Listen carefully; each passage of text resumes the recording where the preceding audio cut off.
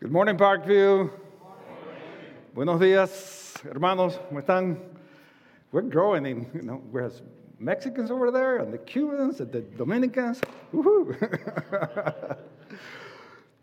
You online, welcome to. It is so good to be with you guys and to be in God's presence. So it's a pleasure to be with you.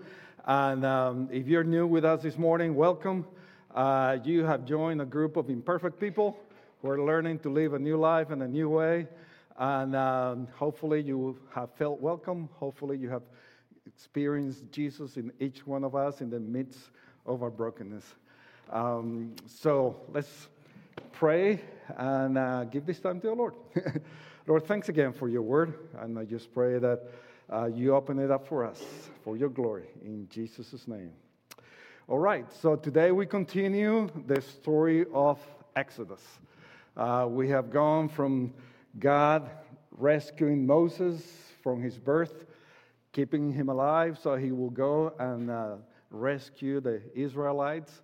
Then God sent him over, and then we saw the great signs and wonders that God did in Egypt, the great deliverance taking him through the Red Sea.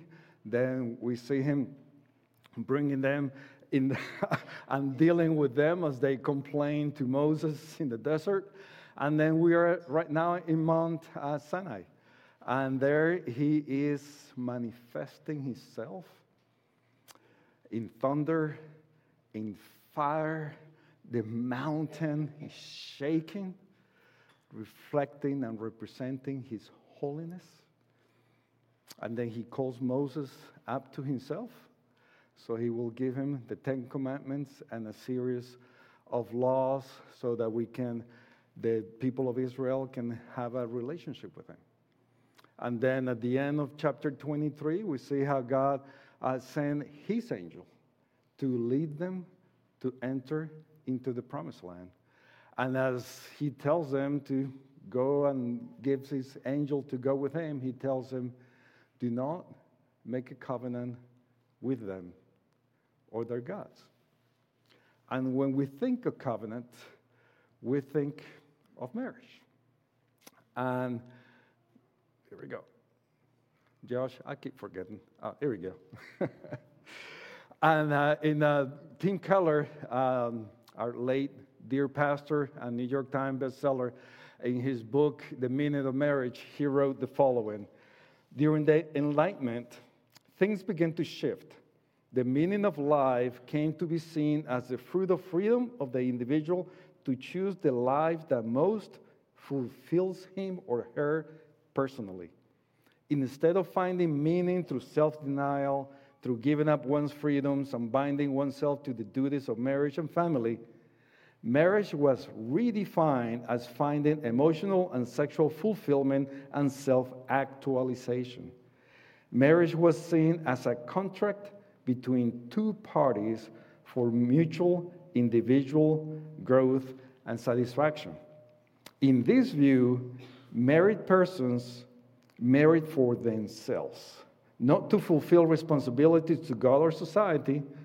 Parties should, therefore, be allowed to conduct their marriage in any way they deem beneficial to them, and no obligation to church, tradition, or broader community should be imposed on them.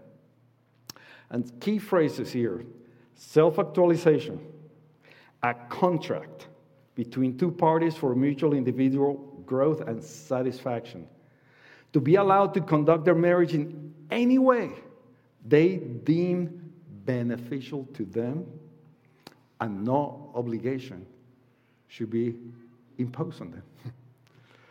And this is the society that we live in. Me, myself, and I. We don't want responsibilities.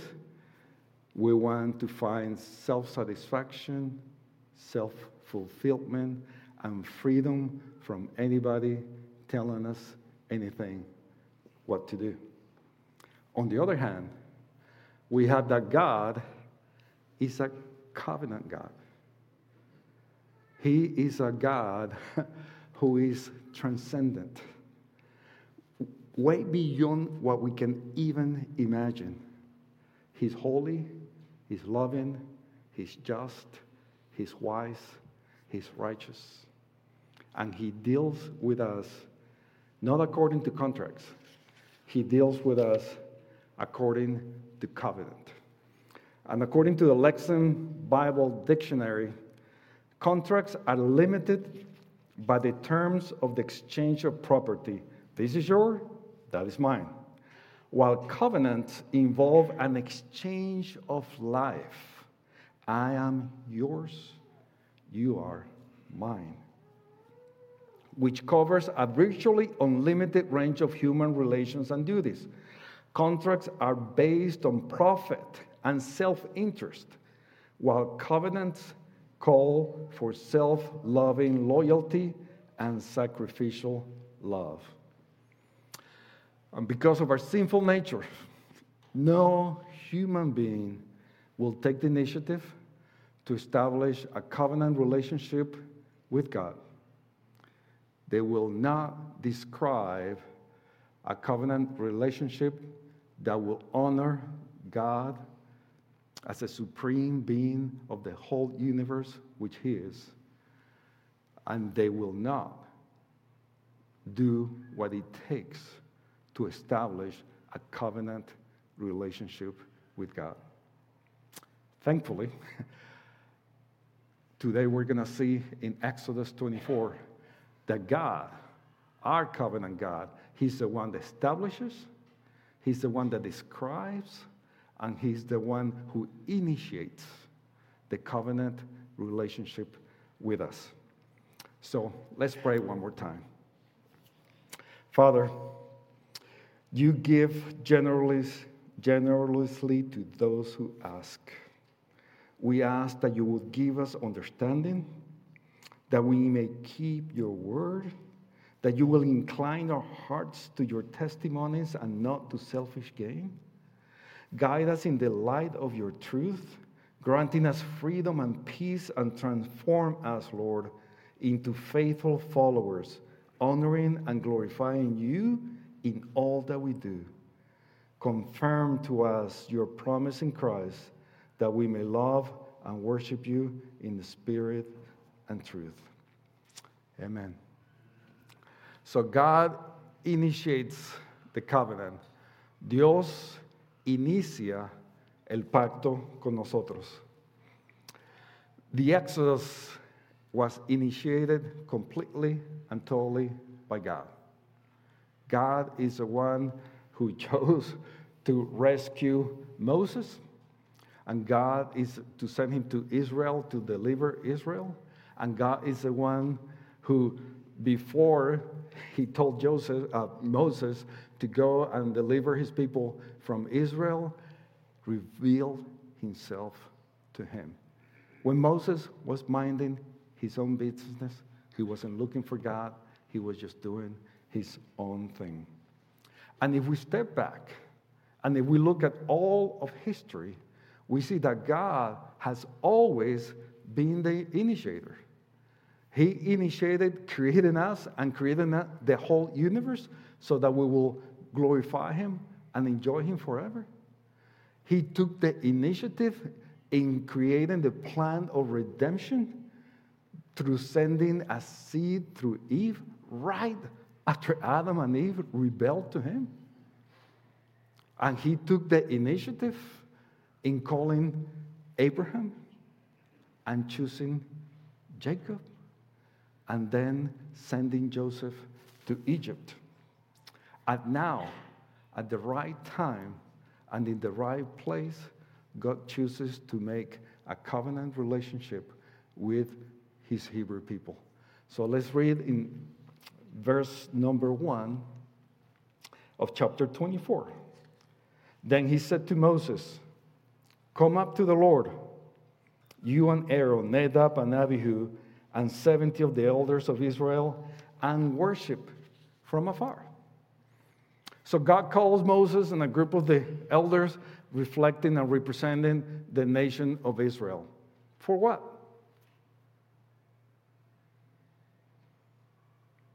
To come to be with Him, to worship Him, to be in His presence. So our covenant God initiates, describes, and establishes His covenant so that you and I can have a worshiping relationship with Him, can worship well and know Him well. We were created to know God. We were designed to be in relationship with Him. So it is through covenant that He sets things up so we can know Him and worship Him well. And as God takes the initiative for our salvation, He also reveals His character to us. He's showing us in His love, His mercy, and how gracious He is. Without His election for us, that is, that before the foundation of the world, He called us to Himself. And without His effectual calling, which is that God reveals to His people His amazing love in such a way that we cannot resist when He calls us to repent and to follow Him. Without that, none of us will be here this morning seeking to worship Him and glorify Him. Paul writes in Ephesians 2, 4, and 5.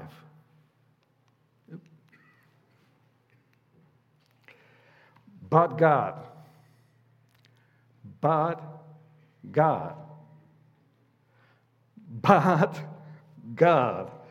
being rich in mercy, because of the great love with which He loved us, even when we were dead in our trespasses, made us alive together with Christ. By grace you have been saved. And thank God He takes the initiative for our salvation. For the last I knew, no dead person can do anything for themselves. You can kick him, yell at him, pinch him. No response whatsoever. And precisely because we are dead in our trespasses and sins, none of us will be able to describe a covenant to establish a relationship with this holy and transcendent God that will honor Him as such. Therefore, He is the one who describes the covenant for us. Dios describe el pacto para nosotros. We read in verses 3, 4, and 7. Moses came and told the people all the words of the Lord and all the rules. And all the people answered with one voice and said, all the words that the Lord has spoken, we will do. And Moses wrote down all the words of the Lord. Then he took the book of the covenant and read it in the hearing of the people. And they said, all that the Lord has spoken, we will do, and we will be obedient. Left to our own wisdom, desires, feelings, creativity, we will not be able to describe a covenant that honors Him as such. And precisely because of that, in God and His love and tender mercies, He calls Moses, and He makes sure that through Moses, He let us know how to have a relationship with Him. And as He does that, He's also revealing Himself to us. He's describing His character to us. And He's letting us know that He's a God that is not going to leave us in the dark. He's a God that goes out of His way to make sure that we know how to relate with Him. And also, in doing this, He tells us that He's very clear, He's precise, He is perfect, and that He leaves no room for misunderstanding how to rightly relate with him. And God didn't just give us the Ten Commandments. He gave us, and described in very detail, all the way from building the tabernacle to day-to-day things like how to deal with body effusions. In that relationship, he's telling us and he's communicating us even through the whole book of Leviticus. And in Exodus, we saw from chapter 20 to 23, and then from 25 to 30, he is going out of his way to let us know, to make clear that we know how to have a right relationship with him. And in giving us such detailed instructions, he's also letting us know that he cares about every detail of our lives. He is the supreme ruler of the universe, and he cares about all of it. In other words, all of life matters to him. All of life is under his supreme rule and lordship. And one specific way that us, as a church, that this applies to us, and I'm going to get a little theological here, but it's called the regulative principle of worship. And what that means is God has revealed himself through his actions and through his covenants in such a way that he's letting us know, I want to be worshipped in a specific way. Not what you think, but what I prescribe. In other words, we believe here in this church, that corporate worship needs to be founded upon specific descriptions from the Scripture. Because if we're left to our own wisdom, creativity, emotions, and feelings, we're never going to worship him well. Sadly, we see the results of not worshiping him according to his prescriptions when Nadab and Abihu, who in this chapter we see that they were calling to God's presence and they were able to see his glory. And they came and presented strange fire before him that he had not commanded, and they died in the presence of God. Now you may be thinking, I'm not so sure I want to be here. This sounds very legalistic. Andres, are you telling me that I need to go back to rules and regulations in order for me to please God? Yes and no. Do you remember somebody named Jesus and that he gave us a little talk in the Sermon on the Mount? Let's see what Jesus had to say to us. Do not think that I have come to abolish the law or the prophets. I have not come to abolish them, but to fulfill them. For truly I say to you, until heaven and earth pass away, not an iota, not a dot will pass from the law until all is accomplished. Therefore, whoever relaxes one of the least of these commandments and teaches others to do the same will be called least in the kingdom of heaven. But whoever does them and teaches them will be called great in the kingdom of heaven. For I tell you, unless your righteousness exceeds that of the scribes and Pharisees, you will never enter the kingdom of heaven. You have heard that it was said of those of old, you shall not murder, and whoever murders will be liable to judgment. But I say to you that everyone who is angry with his brother will be liable to judgment. Whoever insults his brother will be liable to counsel. And whoever says, you fool, will be liable to the hell of fire. In other words, Jesus is not putting aside the law. What Jesus is telling us is from the very beginning, always the motives of our hearts play a role in us seeking to please God. The new covenant that Jesus established in his blood did get away from the ceremonial law because Jesus fulfilled them. And it did get away with the civic laws because we're not an earthly nation now. We are a spiritual nation. However, he did not get rid of the moral law that is prescribed in the covenant. And also, he did not get rid of the need for our hearts to be focused in pleasing God, in bringing him glory, and in doing things his way, not our way. So God is not asking us to depend on rules and regulations for us to please him. He's asking us to go beyond that. He's asking us to surrender all of our lives to his lordship and to ask the Holy Spirit to help us to keep our hearts focused on seeking to please him, to glorify him, and to do things the way he says to do it and know how we think is best.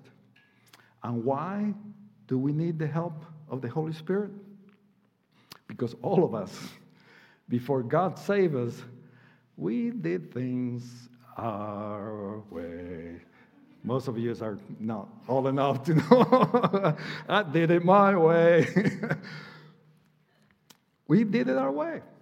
And on top of that, we had an idea of who God was and how we were to please him. And if that was not enough, we still battle with our sinful nature. So we need the Holy Spirit, because left to our own wisdom and understanding and feelings and emotions and creativity, we will never be able to worship God in a way that is pleasing to him. Think about this. The Egyptians had over 2,000 gods. And the World History Encyclopedia says, these gods all had names, individual personalities and characteristics. They wore different kinds of clothing, held different objects as sacred, presided over their own domains of influence, and reacted in highly individualistic ways to events. Each deity had their own area of expertise. What this means, the Israelites had an idea of God that had nothing to do with whom the true, only triune God was. So if God, in his kindness and mercy, would have not chosen to reveal himself to them, to reveal very clearly who he was and how he was to be worshipped, the Israelites, no matter how hard they tried, they would have never been able to have a true relationship with the one true God and to worship him and understand him as we should. Thank God he revealed himself to them. And thank God he described the covenant.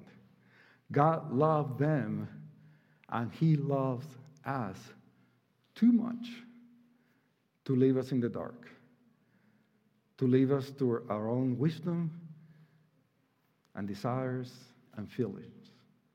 And that is why he described the covenant. And God has not only given us his covenant, which is all of his word, inerrant and infallible, but also he has given us the Holy Spirit to show us and to guide us to be able to fully understand and know him and worship him in spirit and truth. So God initiates, God describes, and God establishes the covenant. Dios establece su pacto.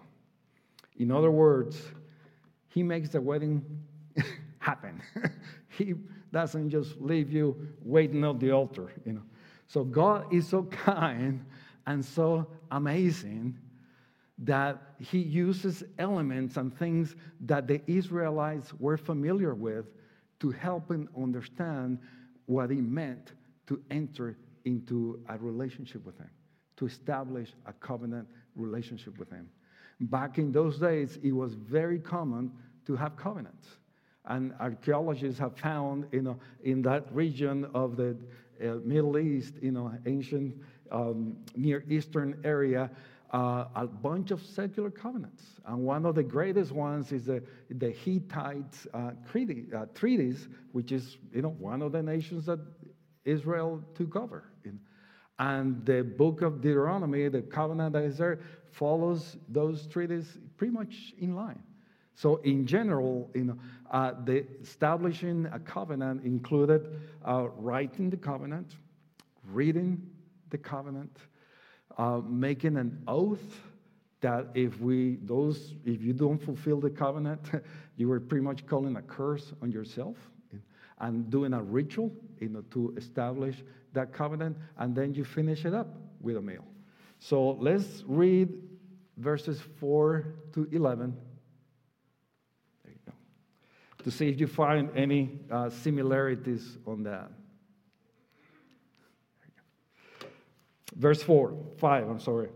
And he sent young men to the people of Israel who offered burnt offerings and sacrificed peace offerings of oxen to the Lord. And Moses took half of the blood and put it in basins, and half of the blood he threw against the altar. Then he took the book of the covenant and read it in the hearing of the people. And they said, all that the Lord has spoken we will do, and we will be obedient. And Moses took the blood and threw it on the people and said, behold, the blood of the covenant that the Lord has made with you in accordance with all these words. Then Moses and Aaron, Nadab and Abihu, and 70 of the elders of Israel went up, and they saw the God of Israel. There was under his feet, as it were, a pavement of sapphire stone, like the very heaven for clearness. And he did not lay his hand on the chief men of the people of Israel. They beheld God and ate and drank. So we see in this covenant that God made with the nation of Israel, and also in the previous covenant that God had made with Abraham, that blood was involved. God's purpose is to establish and restore our relationship with him. And by using the shedding of blood, what he's telling us is that it requires all of our lives. Blood represents life. So by the shedding of blood, he's telling us, he's calling us for complete, total surrender to him. And God, who does not change, he established his new covenant, not through the blood of goats and oxen, but through the precious and priceless blood of Jesus. In Matthew, we read, now as they were eating, Jesus took bread, and after blessing it, broke it and gave it to the disciples and said, take, eat, this is my body. And he took a cup, and when he had given thanks, he gave it to them, saying, drink of it, all of you, for this is my blood of the covenant, which is poured out for many for the forgiveness of sins. And just as God required all of our lives in the old covenant, so he does in the new covenant. And we read in Luke, Jesus said, if anyone will come after me, let him deny himself and take up his cross daily and follow me. For whoever would save his life will lose it, but whoever loses his life for my sake will save it.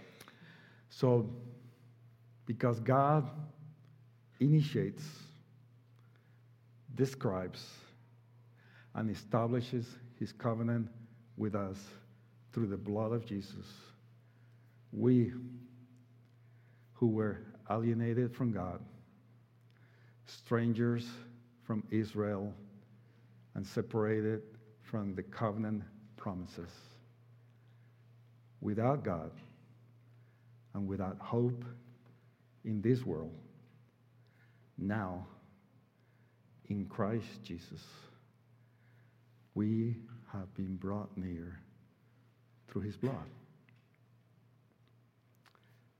But God took the initiative and opened our spiritual eyes and brought people into our lives to point us to him and gave us the faith to believe and to obey him.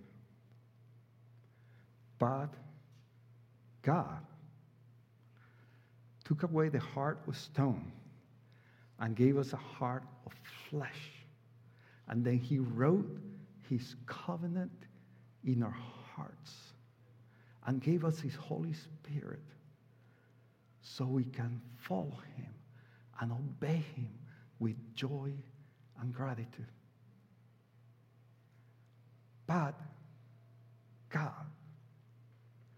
sent Jesus to establish the new covenant in his blood so that we can now draw near through his throne of grace and receive mercy and find grace to help us in our time of need.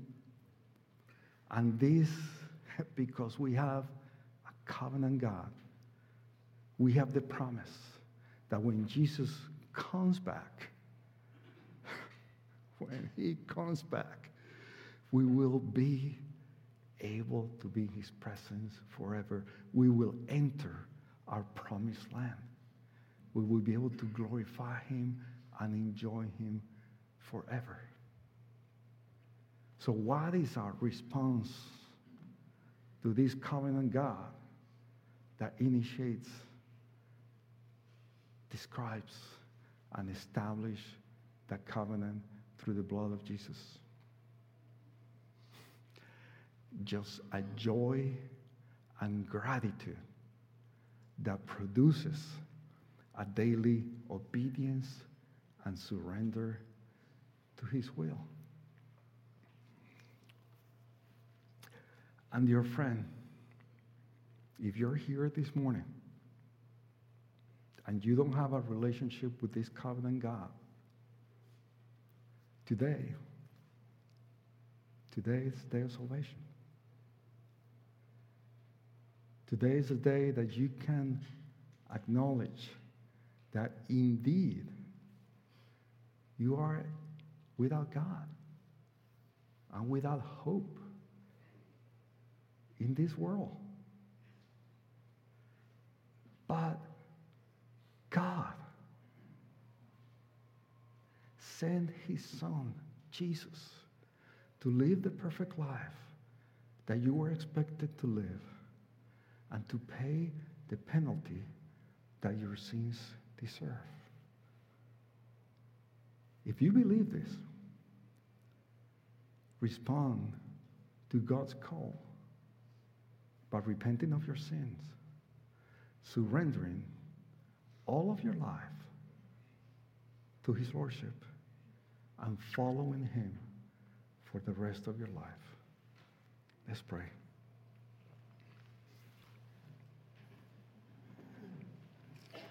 Father, thank you for who you are. Thank you that you indeed take the initiative, because we're dead. Without you, we can do nothing. And Lord, I just pray that you continue to reveal ourselves to us, and that we will be overwhelmed with your love and your tender mercies towards us, and out of joy and gratitude, we will indeed follow you all the rest of our lives. May you do this in our lives for your glory. In Jesus' name, amen.